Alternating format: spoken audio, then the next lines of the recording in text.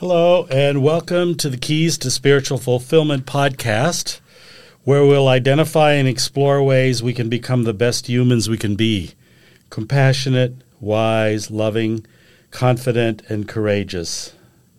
I'm Reverend Dr. Arvid Straube, your host, and I've been helping people grow spiritually for more than 40 years. I've been a congregational leader, a trained spiritual director, and a meditation coach, and I've been a lifetime student of spiritual practices and traditions. Today, we're going to be talking about forgiveness. Forgiveness is not for the faint-hearted.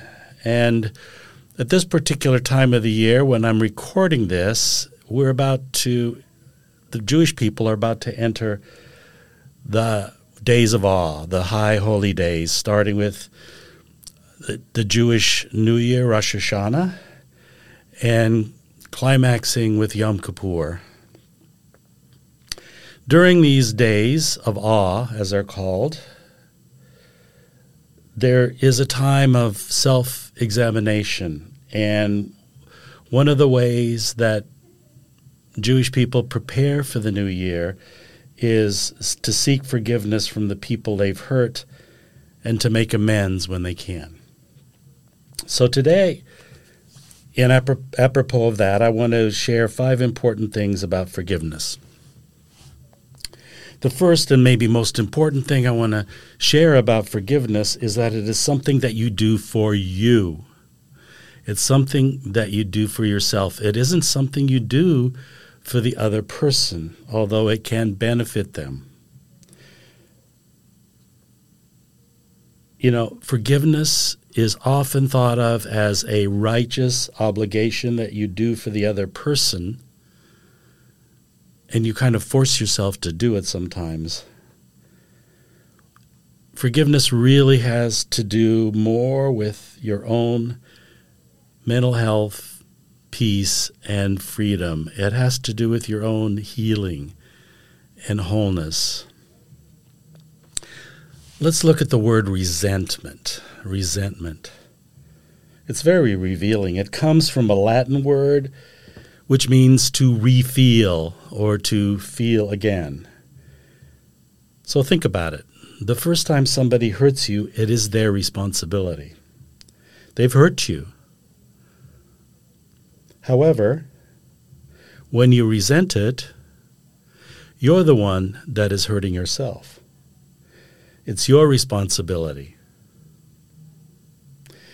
In the Hebrew Talmud, it says that when someone who bears a grudge is like one who, having cut one hand while handling a knife, avenges himself by stabbing the other hand.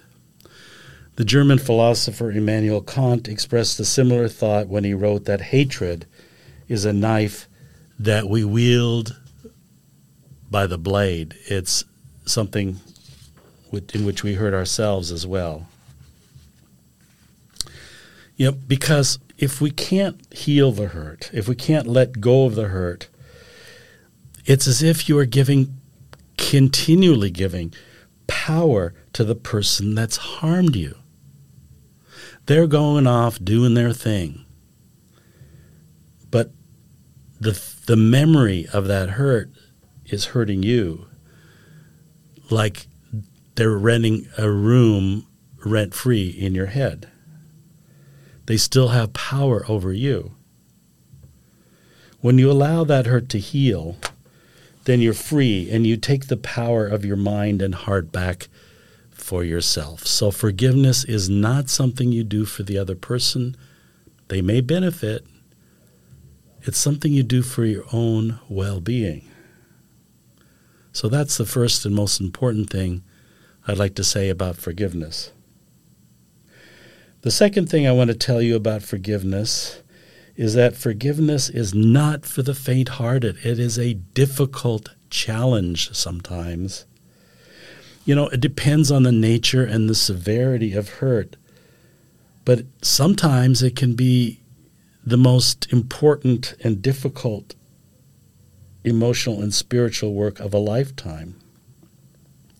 And here's something very important. If the hurt is continuing, If the hurt is being repeated, if the hurt is present, then you can't forgive it because the hurt keeps happening. Then your task is to get away or to stop the person who is continually hurting you. That becomes the task. Your self-preservation, your self-esteem, your boundaries. So forgiveness can't really start until you're away from the hurting situation. Forgiveness is not a single act of the will. It's a process. It's not like sometimes we try this. You say, I forgive you, and that's the end. Well, take a look inside. What's happening? Are you still resentful? Well, probably. Forgiveness is a movement of the heart. It's a process of healing. And depending on the nature of the hurt and the severity of the hurt, it can be a long process. And it's about facing the pain of the hurt rather than burying it. So it can go through stages, and it's quite common that it goes through stages like rage and sorrow and grief and confusion. And those are all natural human reactions, protective reactions that we have when we've been harmed. So depending on how much these responses of rage, sorrow, and confusion affect you, it might be a good idea for you to seek help from a spiritual director or a therapist.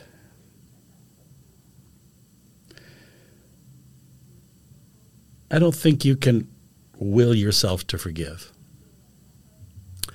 A good friend of mine, who happens to be a Catholic nun, when we were discussing this topic of forgiveness, she said, we can't will ourselves to forgive someone because, in her language, forgiveness is an act of grace that God grants us. She said, but the most important thing is that we can decide to be willing to forgive.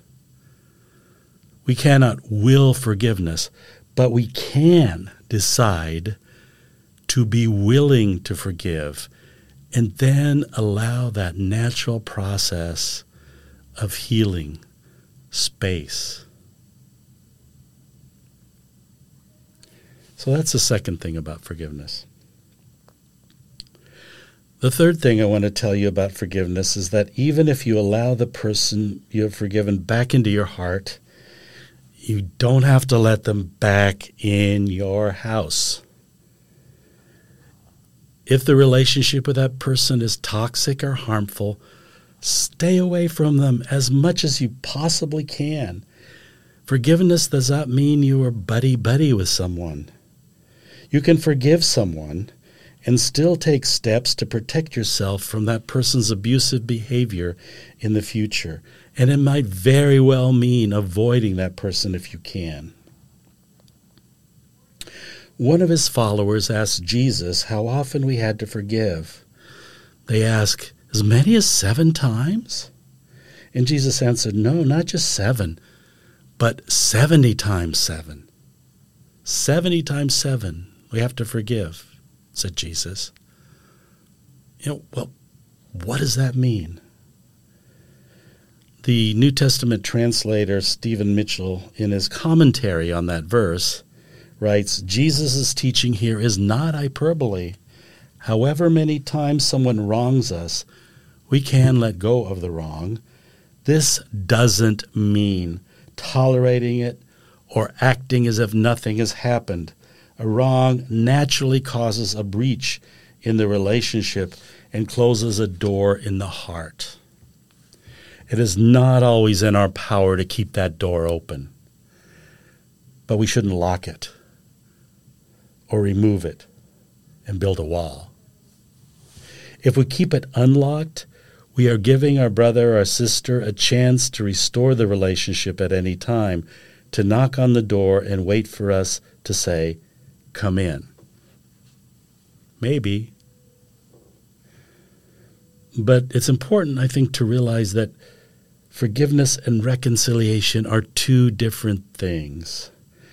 Reconciliation is working on a relationship and with a person where the relationship is important enough that we want to put in the effort and the pain to feel safe enough and trusting enough to do that long and difficult work of restoring trust, which has been broken. The last thing that I want to say about forgiveness is that as human beings, we all need to forgive, but don't forget, for sure, we also need to be forgiven because we are imperfect. We are so often caught in our ignorance, in our defensiveness, in our just plain mean moments that we hurt other people. You know, it hurts to push somebody out of your heart. And it's important to know that we're all capable of forgetfulness and selfishness and betrayal. We all are capable of that because we humans are so flawed and fallible. And if we don't forgive others and ourselves, then the burden that we carry around every day will become unbearable at some point. When we bear a grudge, we see neither ourselves nor the other person in our true humanity.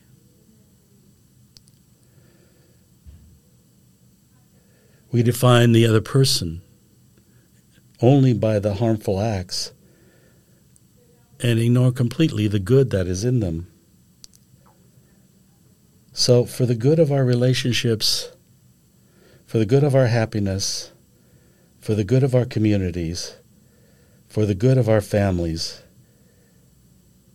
it would be good, whenever we can, to write hurts in the sand and kindness in stone. This has been the Keys to Spiritual Fulfillment podcast with the Reverend Dr. Arvid Straube.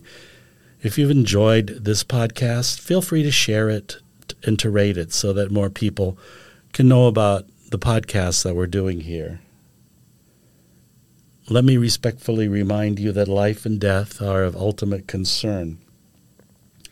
Time passes swiftly by, and opportunity is lost. Wake up. Wake up. Do not squander your precious life.